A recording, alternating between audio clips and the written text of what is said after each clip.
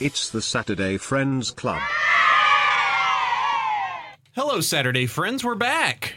Saturday Friends on a Sunday, recording live at KCRH 89.9 FM, the East Bay's best variety. The Sunday Friends Club, long gone. had to take them out in the terrible aftermath of today's episode. Hi, I'm Josh here with the Saturday Friends Club, your nostalgic look back at movies that we liked and to figure out if they're still good or leave permanent scars on all of us. Sabrina's here. No, I'm not Sabrina. I am now Sabrina. What kind of Kojima-ass stuff are you doing here? I'm Big Sabrina now. Ooh, that would be can get Kojima on her life story. Mads Mikkelsen is there for some reason. He's hot, so You can be your dad. He's hot, so I don't care. I will take him. All right, And Keanu Reeves, ironically, another hot dad that you want. All the hot dads. Oh, he's the saddest dad ever. You got sad dad, mad dad, glad dad, Bad dad. Man, he rides in on a motorcycle. Bad dad is just so bad.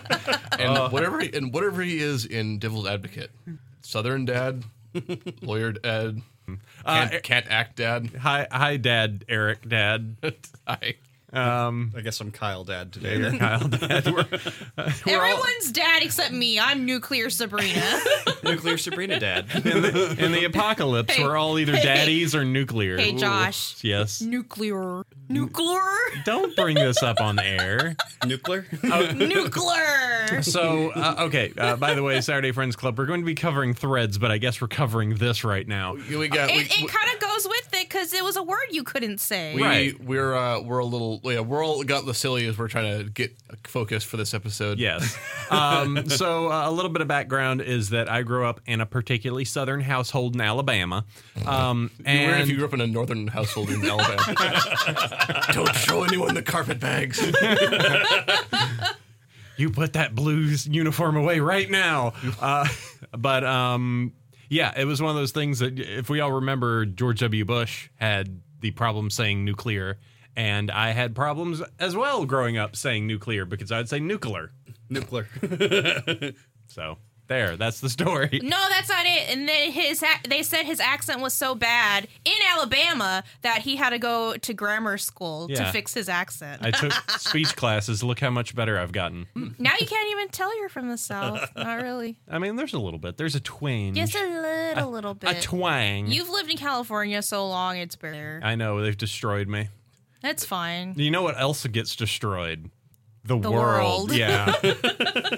All right. So as said, we're kind of doing stuff out of order because basically to keep our energy up with this particular set of 3 episodes, we're going out of order. So this is going to be our January harsh midwinter. When you hear this, it will be January 2020, the year of our Lord. If you go, unless you're listening live, right? Then we're sorry. At sapfriendsclub.com, where you can find this and posted to the podcast. So, but we need to do this because this is a boy.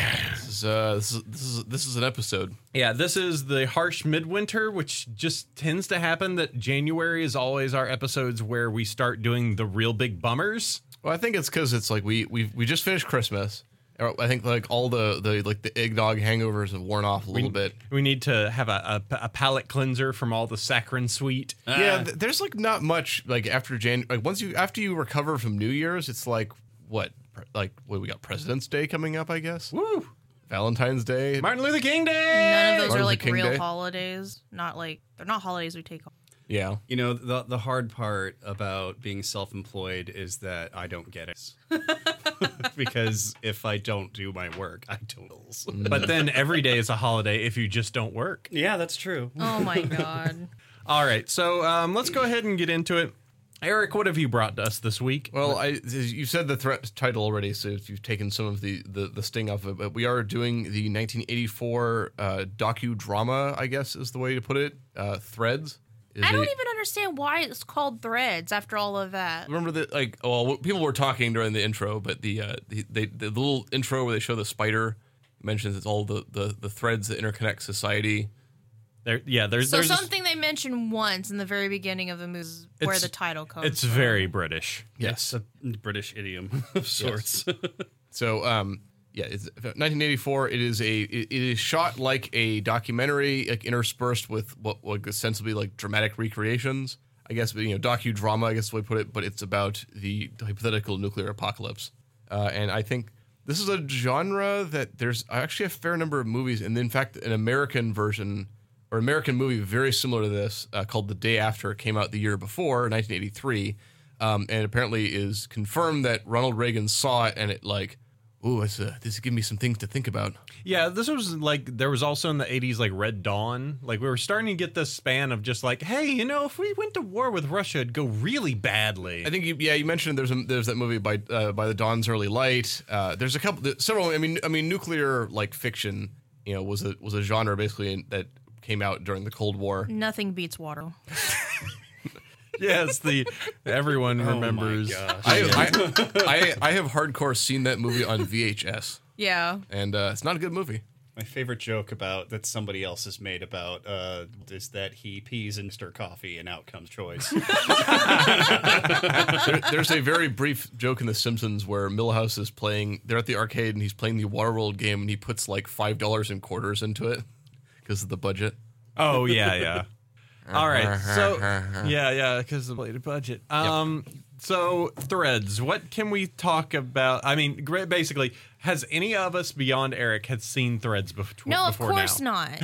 And I saw this like earlier this year. Oh, okay. So this is another one where I'm going to bend it because I felt this was an important one to watch. I think I'm glad you said it, and I was gonna say it if you weren't, but this is a movie I think people should watch, but you are under no obligation to ever watch it again. Yeah, it is a massive bummer. Yeah, it is. There is no way around it that, like, as I completely state that this is a movie that I appreciate seeing and never wish to ever see again. Yeah, there's movies like that. I have like a list of movies like that. Like I should probably watch these, and it's just like I just have to get the stomach to watch it. I mean, like they just announced that they did a remastered, rescored version of that movie, Come and See, the Soviet war movie about the Nazi occupation of Belarusia during World War II. That's another one that's every review is like, this movie is brilliant. It's this amazing film. I never want to watch it again. It's extremely brutal, and because the Soviet filmmakers tend not to pull very many punches. I felt Grave of the Fireflies as movies that I absolutely get again. Yeah, it's hard. It's like, oh, it's a great. You tell people like, you totally should see this movie. Like, oh, you want to watch it with me? No. Yeah. You can watch it. Like, I will be in the other room going like, the entire time. So, I mean, I would say what I appreciate about how this movie is done, before we get into it, is that the movie takes this kind of like detached like viewpoint of the characters are fairly like, we get into them a little bit, but it's not like a movie where you are following these characters and it's like, I would compare it to if you haven't seen the movie version of The Road by like the Cormac McCarthy book, which is another movie which is good and extremely unpleasant and brutal to watch, and I don't ever want to watch again. But that movie really follows like the father and son main characters, and it's all about, because the movie is like a metaphor for the father-son relationship, and it's the whole thing with it. But we really follow those characters, and it's all about like how they're reacting, what they're doing, and everything. And this movie is very much like, it's like, here's how this society would react to this, and it kind of generally follows two and then basically one character through the post-apocalypse. Yeah, you start with like a crew, what you would say is probably like maybe 3 families in total. Yeah. With probably like, you're dealing with like 3-4 people, and then things happen and they drastically begin to drop. Yeah, and but I would say I think that's to the movie's credit, because the movie will have shots and then it'll be interspersed with like title cards, and there's a narration that comes in once in a while and kind of explains what's going on or what would have happened at this point. So that kind of explains things. So I think the movie it takes this kind of detached tone to the people in it, and it's really just showing you like on a societal basis what's happening and like how these people are kind of interacting with it. And I felt that works. It doesn't feel like, it's a weird thing to say, but it's like it doesn't feel gratuitous. I mean, it feels realistic in a terrible way. But it's like very clinical, but it's not being tongue in cheek. It's very much just like it's like this is like a docudrama that was made, you know, hundreds of years in the future from the events of this movie. Like this civilization, whatever comes after it, if any. I will say that I feel that at the very end, they're pretty much like they have done so much to the audience that by the very end, it's just like, no, we have to hammer a few things home. Yeah. Like the end does have like, did we really? We still got to keep going. Okay. You got to think about like when this came out. Before we again, not getting into the plot, but like this movie was shown on TV. This is a TV movie made by the BBC. And terrorized people. Yes, it sounded like everything I've read is like I've read people talking about it online in other like, and it's just like I saw this on TV as a kid. It it terrified me for weeks, and it like these people report saying it. So it like really affected people when it was shown. And you got to imagine this being shown in 1984 at like the height of the late Cold War. Like Chernobyl's not happened yet, but it's obviously nuclear like panic is a big part of it. Like you had Reagan during that time, who was relatively hawkish. Yeah, that's one way to put it. Yeah. He did an Iran Contra. Yeah. He did some invasions. So it's So you got to think about like I'd say the movie feels like it's just really trying to get you in the end, but it's like this is never like up to this point. I don't think you'd really have seen a lot of this. Like it's not a genre trope yet. So I think this is just like shocking because we haven't seen this. We wouldn't have seen this. And now it feels like, okay, come on. We know you say like, oh, we know what's going to happen. Come on. You're just kind of trying to needle the audience, but it's like, I don't know. I appreciate that it was included. I think it's also the fears of the time. Yes. I think I'm probably the eldest of everyone here since I was born in 82. Oh, yeah. Yeah. Okay, you got me beat by maybe just years. Yeah, and I just remember like the tail end, like before the Berlin Wall fell. Mm-hmm. So the like tiniest like slivers of like, oh, the Russians and the U.S. This is Cold War. This is bad, and then it went away. I was born. My birthday is January 7th, 1990. So I missed. Like I guess I was alive still when the Berlin Wall came down, but a mere baby. Yes, a bab. A bab. I was like small 4 one. when it down. Yeah, and so but I mean like I am I'm within like 7 days of being like of missing the 80s. So I got like almost maximum 90s exposure and no 80s exposure. So no exposure to the 80s. Yeah. All right. Well, how about we go ahead and jump into this? Let's go ahead and get to Bikini Red. Let's go ahead and boy howdy, just buckle in, everybody. I wish we had like a musical interlude for you, but this movie has no music in it. So wait, no, what was that song they played it at the beginning and at the end? It was Johnny Be Good. Yeah. We don't have Johnny Be Good. So we've got the depressing clips from the trailer of the movie. So all right, guys, let's go ahead and talk a little bit about Threads. Sure.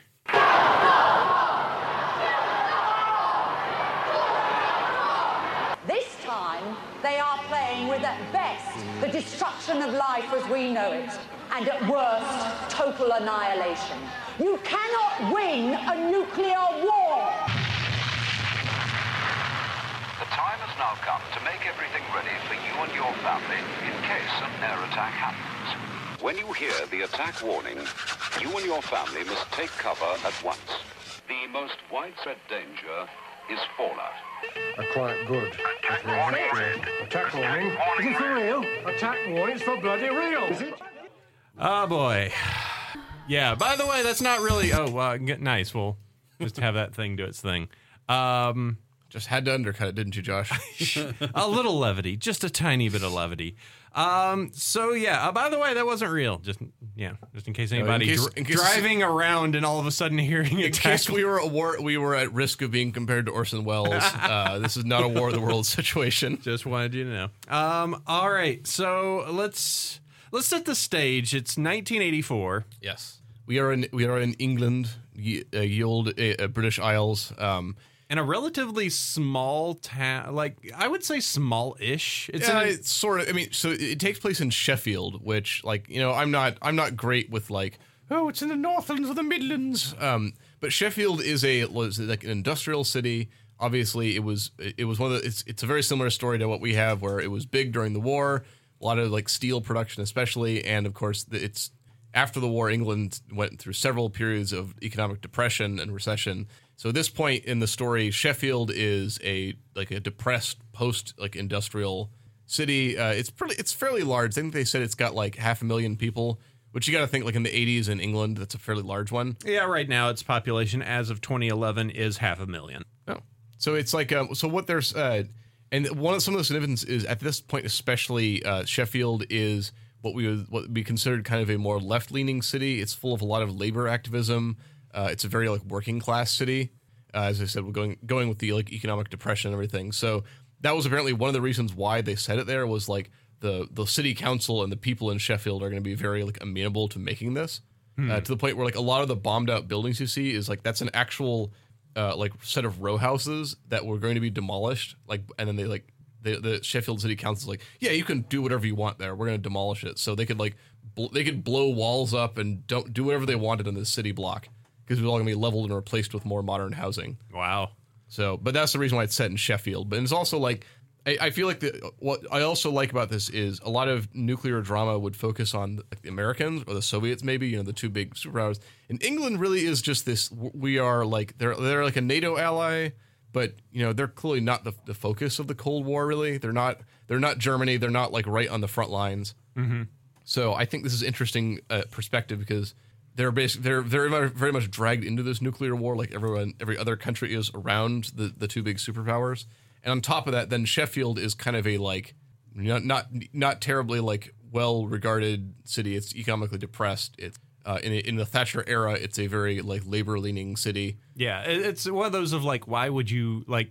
It makes some logical sense of like, oh yeah, it's a chemical and an industrial center. But when you look at the people, it's just like they have nothing to do with this. Like you're going to drop a warhead on this town, and that's one thing we've discovered in the post-war era is we've found out a lot more about what the targets were going to be, and it was just every side has so many nuclear weapons that they can easily just hit every target. And then so a city like Sheffield, like a large population center with a steel and chemical industry.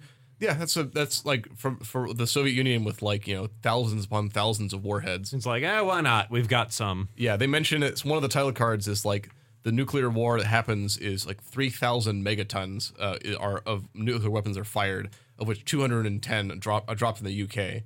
And Sheffield's hit with a single 1 megaton warhead, and that's what causes all the destruction that we see. Mm-hmm. A megaton being the equivalent of 1 million tons of TNT. I double checked this. The Trinity test was 21 kilotons. Little Boy and Fat Man were like 16 and 22 respectively kilotons. So a single megaton warhead is, you know, hundreds of times more powerful. So that's just to put that in perspective. All right, buckle in, more threads. Yep. So I would just say, I guess starting this was shot in 1984. Obviously, it is written by Barry Hines, which I believe I don't know his whole thing, but he's apparently like a well-known writer, this kind of thing, directed by Mick Jackson. No one, even if you knew a lot of British actors from the 80s, no one in this movie is like a famous actor, at least not before this. So there's a lot of extras and a lot of unknowns, just, you know, people who are pretty new to it. So that's a lot of people with blank IMDb profiles. Yes, basically. And that was on purpose, apparently. So this whole movie was put together for £400,000, which I think for that period was like, that's, you know, they've got a budget because it's BBC funded, but it's not like a huge budget movie. And it feels like a lot of the budget was just getting lots of extras and sets and stuff. Yeah. Because there aren't really special effects in this movie. No, there's a lot of like film clips and like, especially when they start using the bombed out buildings, like they definitely are using those to, you know, they're the highest degree. But I think in terms of this, there is obviously the pre-nuke movie and the post-nuke movie, yeah, which are very, very hard swings. Well, so the movie, like I like kind of how they do it, which is the movie is focusing on this young couple. They're this, like, you know, both working class. Jimmy and Ruth. Jimmy works at like a joinery, so he's like a carpenter's apprentice basically. He's making cabinets. I don't forget what they said. I don't know if they show what Ruth does, but they're both very working class. They have a little oopsie. Yeah, they have form of a baby. They make an oopsie baby. Yeah, in the back of his like tiny English car up on the moors. But like, so the drama is supposed to be like, they like she's pregnant and they're like, okay, well we're gonna get married, and then it's like the two families are gonna meet, and there's all this like tension, and then like in the background of all of this, just on the radio, on the news, is they dropping hints that like something is a bit of a kerfuffle is developing in the Middle East, which is completely unrealistic and has no bearing on anything going on today. Totally Americans like meddling in Iran and foreign powers, like it's completely unknowable. There's no parallels. The Soviets moving into Iran, and then the U.S. sends in paratroopers, and then there's a submarine that vanishes in the Gulf, and It's crazy science fiction stuff. So none of this is realistic at all. No. This is where the movie lost. Where the movie lost me, really. So sarcasm, joke, a parody, not. So it's following that. So you're hearing about like the Russians are putting reinforcing Iran, and then America's like its responses to it. And so as the movie develops, like that's in the background. It's getting more and more, and eventually, like originally the couple is kind of like oblivious to it, and then while they're looking at the news, like, oh, that's weird. And it's developing until it's like starts really picking up, and after about like the first 20 or 30 minutes of the movie. Yeah, people. It's starting to like show details of like, hey, people are, store shelves are starting to clear out, and then people are increasing the prices of their store goods. And I mean, this is against this couple. They buy a flat, and they're like, oh, we're gonna renovate it, and we're gonna paint the baby's room, and like it's about his family, and so it is interspersed. It's like the juxtaposition of this young couple just starting their life, and doing. I do like the little bits of just this incredibly British irony. I love when he's discussing like, no, we're gonna keep the baby, and his father's like, oh, this is a hell of a time to be starting a family in the middle of a recession, and when it's like, well, we know what's coming. Yeah. So there's that. There's a lot of like insert shots of her like slowly opening a can of cat food for the cat. Just like really see that image of the can opener. It's like, just remember that later, folks. Yeah, there's the there are as we get later in, we have like protesters protesting the war, and then we see like the police starting to crack down a little bit. Which you brought an interesting point about the UK and like wartime kind of policies. Yeah, it's basically that the Britain, like the government has extremely wide-ranging emergency powers during wartime, which they can deploy with very little oversight, basically. So it's one of the things where like if the British government really wanted to crack down or declare like martial law, it's very easy. So they basically, like, as the conflict heats up in the Middle East, what happens is it's about like late May in the story when this happens, and it mentions that there is a conference, like the U.S. gives an ultimatum over these Russian forces on these Iranian air bases, and then you can see like newspapers say like U.S. ultimatum expires today, and then like at 3 p.m. that day, like a limited nuclear exchange happens, like a tactical theater. So like bombers come in to bomb the airfield. The Russians fire an anti-air nuclear missile. We respond with a nuclear weapon, and then suddenly, like the next day is. There's no news coming out of the Middle East. None of the reporters are being like, we can hear from them. Yeah, they don't find out about like, hey, in the Middle East. Days later, the news reports are saying that like scientists around the world are confirming like they've picked up radiation that like several nuclear weapons have been used in the Middle East, and this is kind of what sets off the initial like panic, is people are immediately start like looting and panicking. Yeah, and this is before anything has gone off at this point, but you see like, hey, there's like this guy in the city council that his specific job is like the peacetime minister, but in wartime he becomes the wartime minister. Yeah, they explain basically as this has been developing, he's like they'll intercut to him, and he's like quietly calling people and like giving all the numbers and how much food and fuel we have in stock, and like contact these people and tell them to meet me in the like bunker under City Hall. And so that's kind of juxtaposition against the family who are preparing by like they start making like a nuclear shelter just completely inadequate in their house. They are like the people in charge of the civil authorities are making all these preparations in secret, and trying to pretend like nothing's happening on the outside. And I think this is we mentioned Brazil earlier, but especially 80s Britain is characterized as extremely bureaucratic and paperwork focused. And it's like, one of my favorite aspects of this movie is just all of the people who are theoretically in charge don't know what they're doing. Like it even says like some of these people have no idea that they're part of the like post-nuclear war committee until hours after being called. And they're sitting there and they're doing these looking through these forms and just like drinking coffee and looking bored as they're looking at just like charts with these utterly ghastly titles and subject matter. And it's very like, they're all like, okay, well, we're gonna have to do a lot of paperwork to get prepared for this nuclear war. And it like just underpins how just completely like fruitless all of it is. And I thought that was an effective, I really like that. It was just like all of the most just like dead-eyed bureaucrats just going through like, oh, we gotta get the black book out and I'm gonna look at this reference table and I'm gonna start like calculating how much grain we're gonna need to supply the East Midlands. And it's just all completely like they're just doing busy work basically. So Sabrina, during this entire period, like you were just constantly stating like, I don't like this just because it is a constant, just like you just feel uneasy. Well, yeah, because it's like, something like, I think the idea like from reading the crowd of people who are watching it was, where is this going to go? Like to what level is this going to go? I don't know. I knew where it was going to go. That doesn't mean I had to like it. No. I mean, here's the thing. Like, I just felt the whole time I was watching it, even from the very beginning, all I felt was a growing anxiety inside.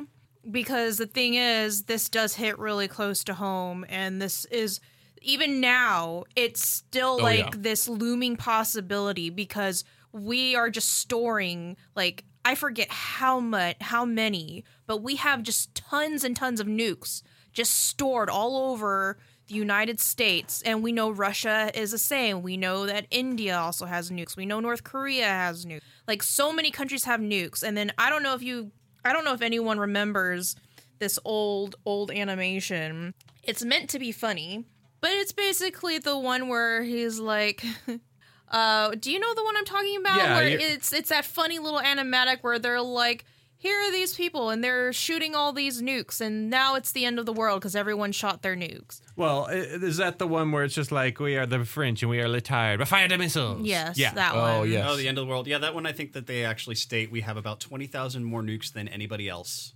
It doesn't even matter. You only really need one. So why the hell do we need so many? Well, oversaturation of all the nukes basically makes them useless. And I mean that in that because there are so many, we're just sort of like, well, shoot, we've got these, but if we use even one, it's all over. Yeah, it's all over. As soon as one person shoots a nuke, that's it. Right. We're it's done. Mad, mutually assured destruction. Well, I forget where this was written, but it was the metaphor of like, it's the two combatants in the Cold War are in a room soaked in gasoline, but one side has 9,000 matches, and the other side has 7,000 matches. And they're very concerned about the difference in the number of matches they have. Yeah, it's stupid. It was like, it doesn't matter because you only really need one. I feel like it's a bad sign when we have to watch Dr. Strangelove to cheer up after this movie. Yeah.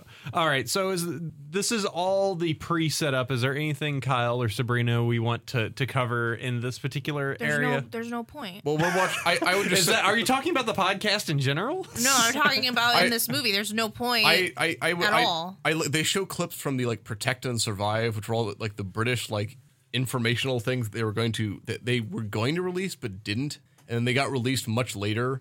And it was always like, how to prepare your family in the event of a nuclear war, and then like it's a bunch of like the a bunch US of nonsense. Well, I love how they showed the thing where they're like, if someone dies, and I'm just like, cover the body and who move it. Gives a crap? Yeah, it's not important. You remember Sabrina, we have to win the Cold War. There's if you get a nuke, like that sounds like the fetus talk to me. No, the whole point, like them of preparing of all this stuff is just like the whole time I'm just like, it's pointless. Yep. It's pointless. Even after it goes off, I'm just like, it's pointless. It's pointless. Why are you guys trying to hide from it? But that's the mental mania of the time, was like, there is this idea, especially if you're a war hawk at that time, that like, no, we can win the nuclear. We need to find the one weird trick to survive an all-out nuclear exchange. It's like the nuke hack. This is a life hack, but for a nuclear weapon. this Nuke hack, mindset informed the every side in the Cold War, and it was only like a few people like maybe this is all nonsense. The idea like, well, if we do the nuclear war just right, we can survive. And it's this Rand Corporation nonsense that they were like, well, we can survive if we're gonna crunch the numbers and find the way to do it. Well, I know that people have made fallout shelters. Yeah. But basically, everyone said, okay, there's all these people, they made their own fallout shelters, but pretty much I've heard, like, okay, even if you're in a fallout shelter, you're screwed. Because most of them, they're not deep enough. They're not protected at all from any of the radiation. And then the thing is, you still have to breathe. So even if you're somehow protected, they have vents that go up into the air. Yep. And so you're breathing it in, even if you're safely underground. Like, and I put that in quotes because even people who were underground were obviously not protected enough.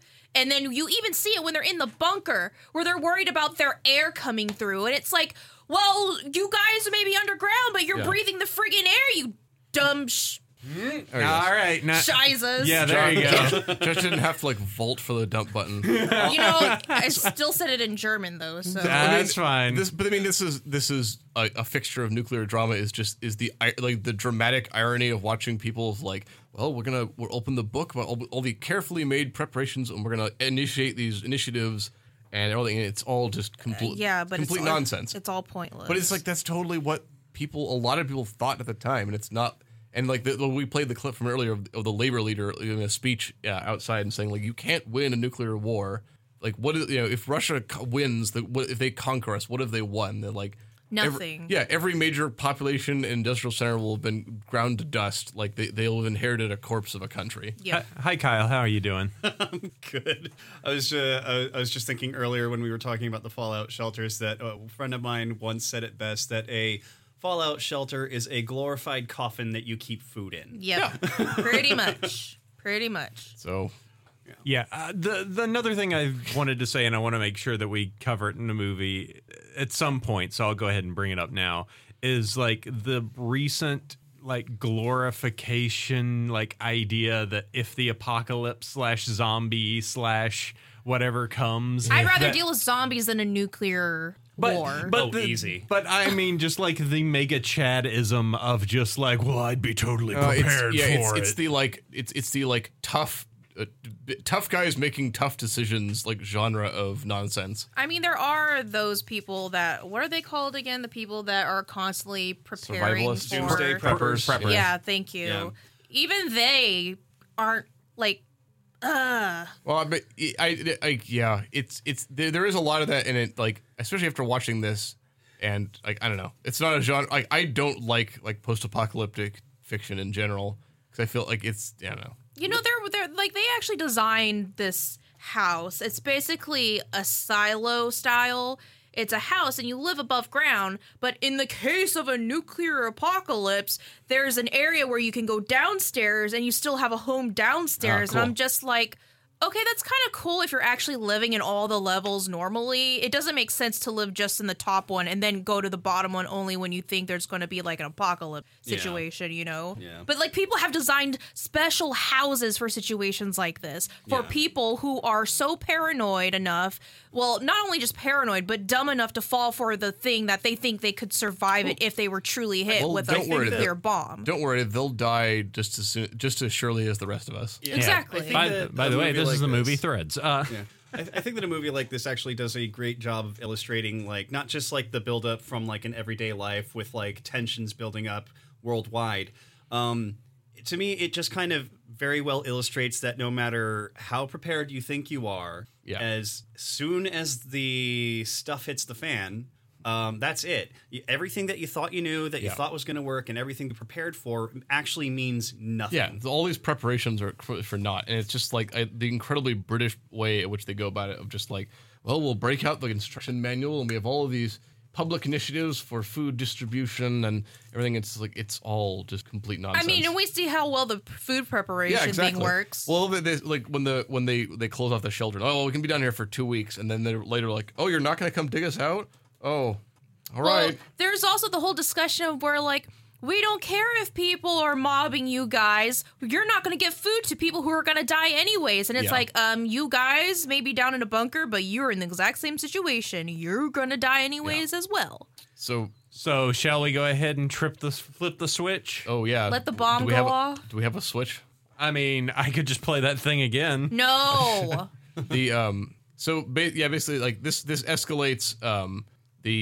They're showing people are panic buying and getting ready, and then they cut back to this is shortly after the nuclear exchange, and then they cut back to the people in like under City Hall making preparations, and that's when the attack warning red alert is sounded, which is the like alert code for the missiles are in the air. You have about 4 minutes to like take cover, and that's when they show the scenes of like air raid sirens go off, mass panic. The first nuclear weapon is an air burst, which is supposed to disable electronics and communications across the UK. And I was actually I was interested in that because technically there are 3 bombs that are part of this entire thing that affect this particular area. Yeah. So the whole idea of like using a nuke as this like quote unquote EMP, I think that was something we thought was going to be a factor at the time, but I think if I remember, it's like not clear how much what that would do. They actually, so I've read up on it actually since the thing, and they actually state that not only is it a thing,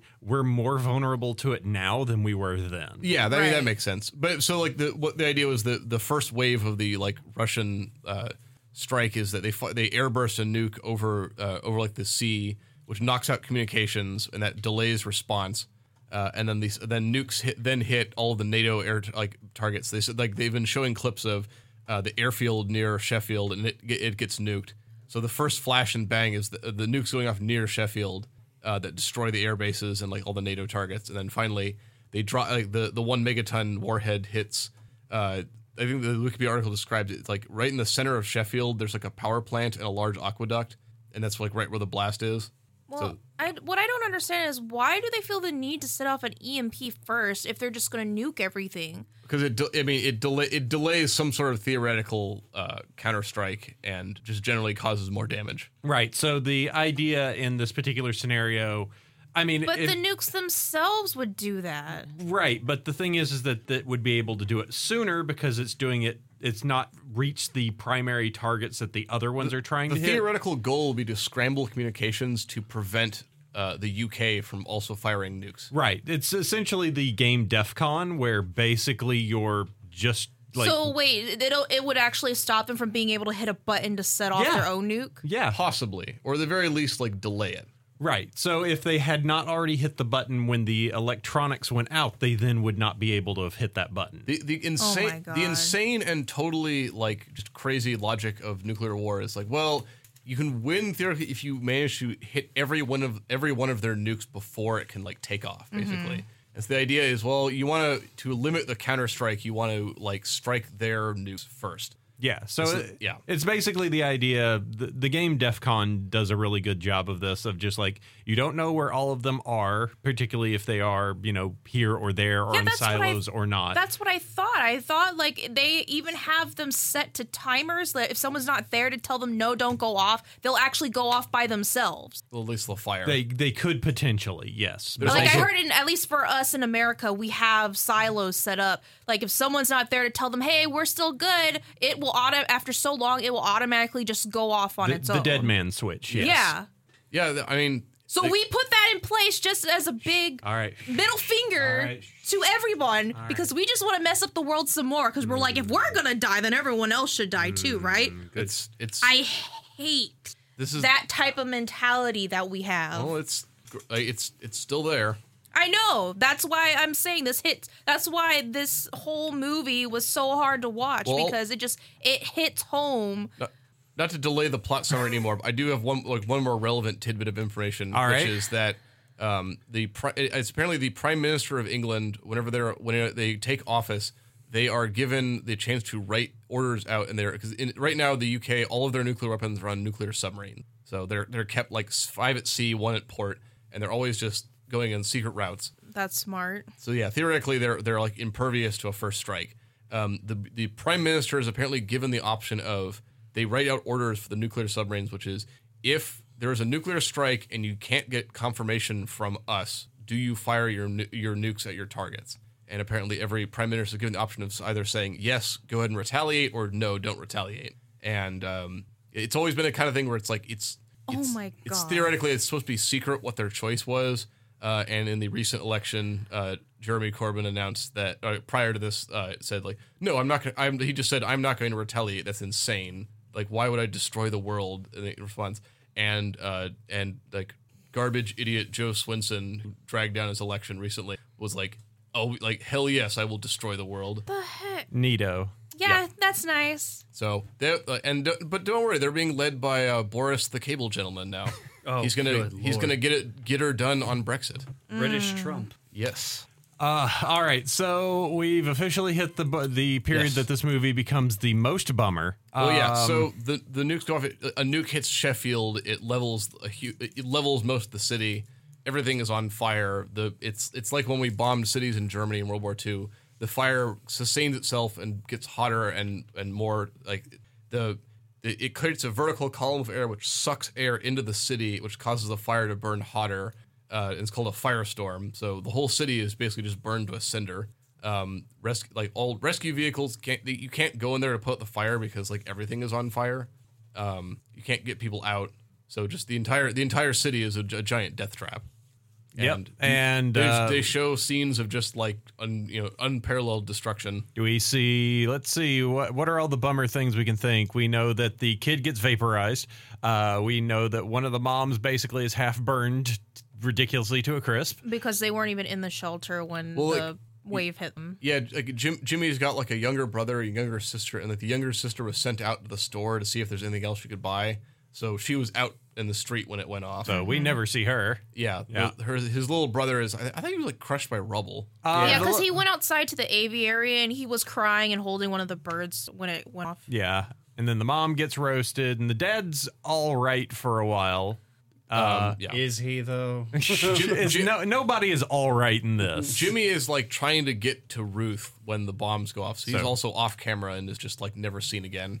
Ruth is the one that so she basically at this scene is going to become the one that we follow. Yeah, she's huddling in one of the buildings, like in their in their parents' basement. Right. Yeah, and that probably is the one place that has done the best of everything, even though there is definitely radiation pretty much everywhere affecting everyone. Yeah, I think they live in like a suburb on the edge on the outer like skirts of the city. Right. And we also mentioned the city council is basically like, hey, we mostly survived the attack, though we are now buried under here and can't get out, and we are trying to do what we can even though we're kind of stuck. Yeah, they're trying to call on radio and wherever they can find, and like everything is just complete chaos, and it's like they're trying to coordinate these relief efforts, and it's like we can't get in, all the roads are choked with rubble and like blasted wrecks of cars. So now the beginning of the movie has been giving us like a daily breakdown, but now we're on like a daily breakdown that shows like what is happening day by day and then week by week. Yes, it starts. It's showing it's kind of describing the progressive effects of the bombs. Like the fallout starts coming down, like radioactive dust. People are dying of radiation, like acute radiation sickness. The like skies darken because of the fallout itself and all the dust and nuclear winter, and then basically it's July, but it's freezing outside. Yeah, they show like basically the civil authorities have just rallied whatever like police and military that they can. They have seized all the food they can because they use it to force people to work.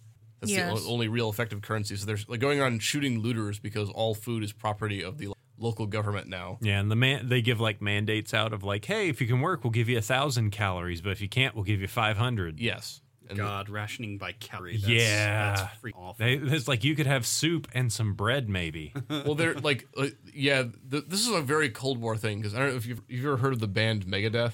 Yes. Do you know what a Megadeth is? No, actually. It is a fake unit of measurement that was made by the Rand Corporation to represent 1 million deaths from a nuclear war because they were tired of like, why are we listing all the individual people estimates are going to die?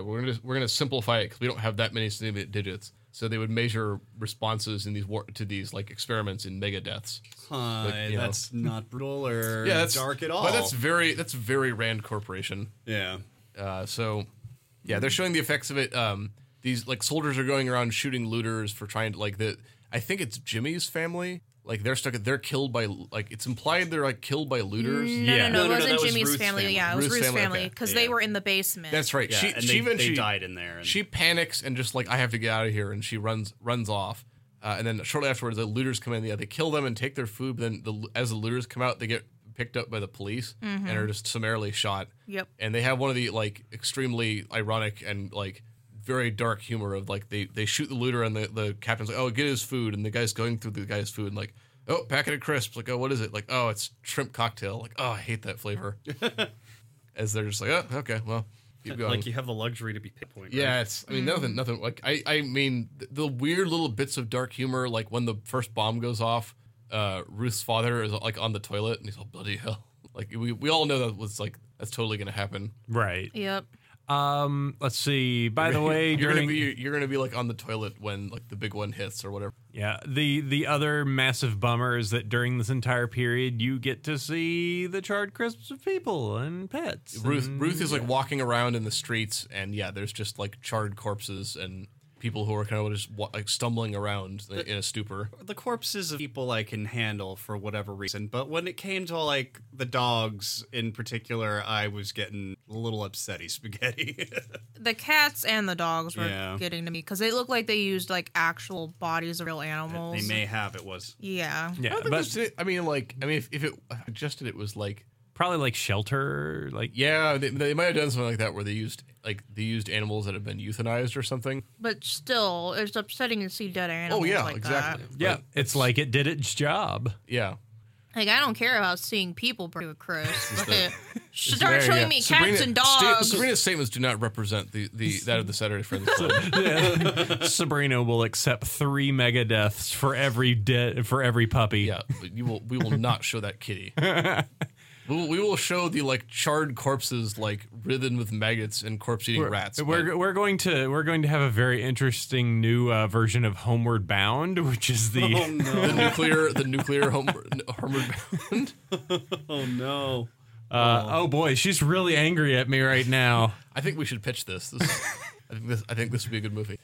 So yeah, the drama kind of breaks here a little bit because there's like not very much dialogue. It's just showing you the effects of the nuclear war and the effects of just so everything completely breaks down. Yeah, and now we're getting kind of into the span of like just what's happened to society more or less. Yeah. People are scavenging. Like, there's no more food they can scavenge, so people are like leaving the cities. And what's left of the government is like flying planes over it, like saying go like with megaphones, like go back to your homes. You are safer at home. It's just No. Yeah, it's the same. Just like this is the same insane bureaucratic response to like unimaginable like horror. Yep. Yeah, they try to like they show Ruth trying to survive on the street, and like the police are like forcing people to take survivors into their houses, and the survivors just force them out at gunpoint as soon as the police leave. Ruth runs into like Jimmy's like idiot friend, and they eat like a dead lamb which is lying there. Yeah, they're like, and so they're showing like society, like they said like the first couple harvests after the nuclear apocalypse, but they're going to be significantly And then Ruth has her baby. yeah.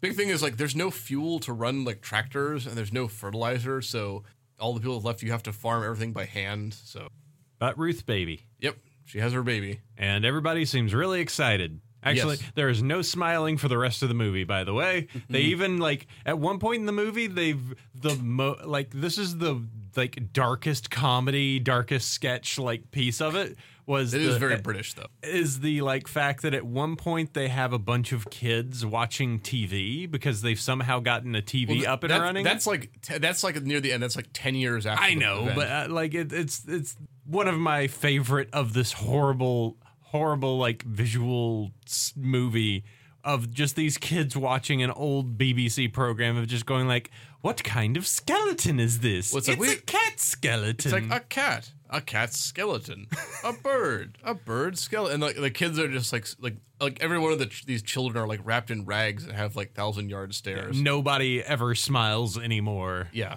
I mean, it's already 80s England, so not many smiles going on as it is. So following Ruth has her kid grows up, basically language starts to deteriorate. Yeah, I think it's just like since the society is so broken down, and generally people are not like, they're not having great big round table discussions, and a lot of people's parents are dead, or they're like, what few kids are there, or probably don't have parents, no one's taking care of them, they're just scavenging. So I think that's supposed to be why like language kind of breaks down. And then so Ruth, she's like working in the field, like prematurely aged by the radiation, and she collapses and dies. and then we see Ruth's baby, basically like what you would say maybe like 10, 12 years old. Yeah, I at think this she's point. like 10. Okay, and then maybe like a few years later, she goes and is having a bread fight with somebody. And somehow that turns into raping her. I guess. Because that's how she got pregnant. Yeah. Yeah. And then Ruth's baby has the baby, and the baby dies in this movie. It's awful. It ends on just as it started. Yep.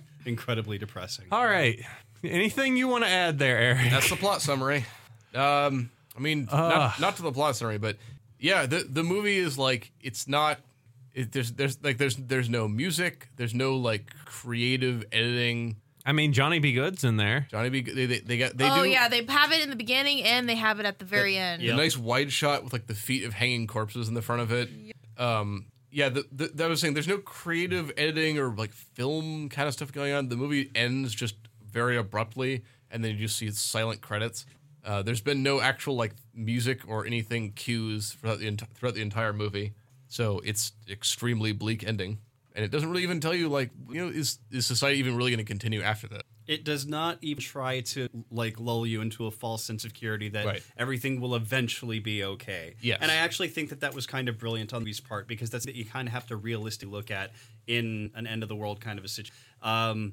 Will everything be all right? Probably not. Yeah. And if it is, it's definitely not anytime And soon. if you want to watch that, you know what society got real good after the post-apocalypse? Star Trek. Oh yeah. So we still we can at least pretend that we'll eventually have like Captain Kirk running around. After this. So yes, that's the plot summary for Threads, and it's a real bummer. So you laid this on us because of Thanksgiving, we know. No. So okay, despite what Sabrina might think, I didn't pick this as some sort of like, ooh, I'm gonna get them. Like, this is a really good movie. It's just like really not fun to watch.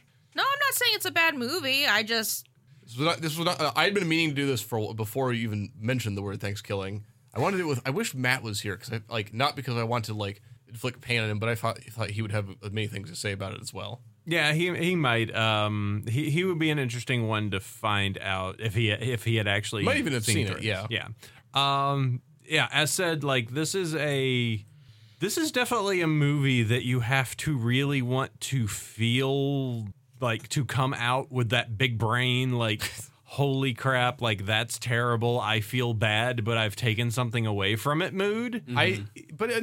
I think it's good to watch movies and read things that challenge you. Oh, absolutely. Your comfort zones, and I think this is a good way. This is one of those movies where it's like I'm especially me inside. I'm like, I want to have seen this movie, but it's very unpleasant. So I just gotta go for it, and eventually I'll watch it. And I have several movies like that. Yeah. Yeah, I mean, it's still not the worst movie I've watched that's made me feel bad. Like, I still think Cannibal Holocaust is, but I have not. Ooh, that's a famous one. Okay. we'll talk about it later. But that's a movie that like that's like a video nasty. Like, that movie's meant to be as gratuitous as possible. Yeah, but that's what I'm saying. It's not like it's the worst movie I've watched that's made me feel bad. This is this is existential horror. I mean, there's a few of those. Like I hear Requiem for a Dream used a lot in the like, oh god, that's a movie that is good but bad. It is a ride. Have you actually not seen it? No, I've not seen it. Oh, mercy. It's rough. Yeah, it's so movies like that, but then I don't know. That's why I appreciate it. I kind of wish I would say also this movie I find very relevant, not because the threat of nuclear war has not gone away, but maybe perhaps our generation is facing another like apocalyptic existential crisis to which the current response is entirely comically inadequate. But I can't think of what that is. It'll come to me eventually. But anyway, Yeah, I'm I kind of sworn that there's something really big, like a big issue, and then people are saying we should do something about it, but then we're not, and it's like really, things are changing. It's like heating up. Global warming. Oh, that doesn't sound right. No. And I feel like this is like, I mean, hey, this is. Imagine the post-apocalypse, like, this is like the climate change is the slow burn version of this. I mean, but I also feel like we have been making movies about what would happen if we do start, if global warming does get worse. Like, we've made so many movies about that possibility of that. Oh, gosh. The day after tomorrow, for one. No one, and it's been happening for more, like, the past 20 years, I feel like. But that movie, that's like schlock.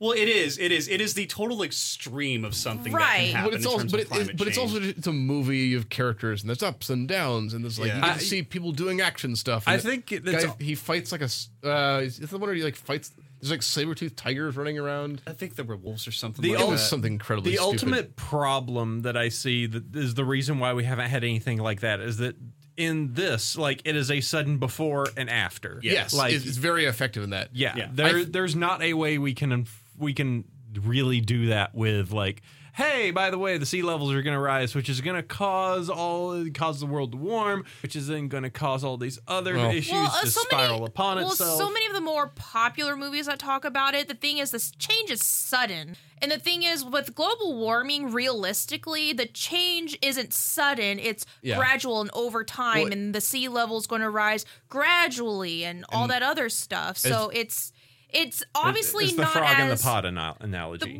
Also, it's also the mentality of, well, this isn't obviously not going to happen during my generation, so why should I care? There's actually a lot of people who just think like that. They think, oh, well, it's not going to happen to me, so why should I do anything about it? That's the problem. Actually, interesting to bring that up because in a way, it's actually kind of the opposite of what that's implied. There are actually more protests going on worldwide in all societies, and it's basically gotten to that point where we all do want things to get better and we do want things to change.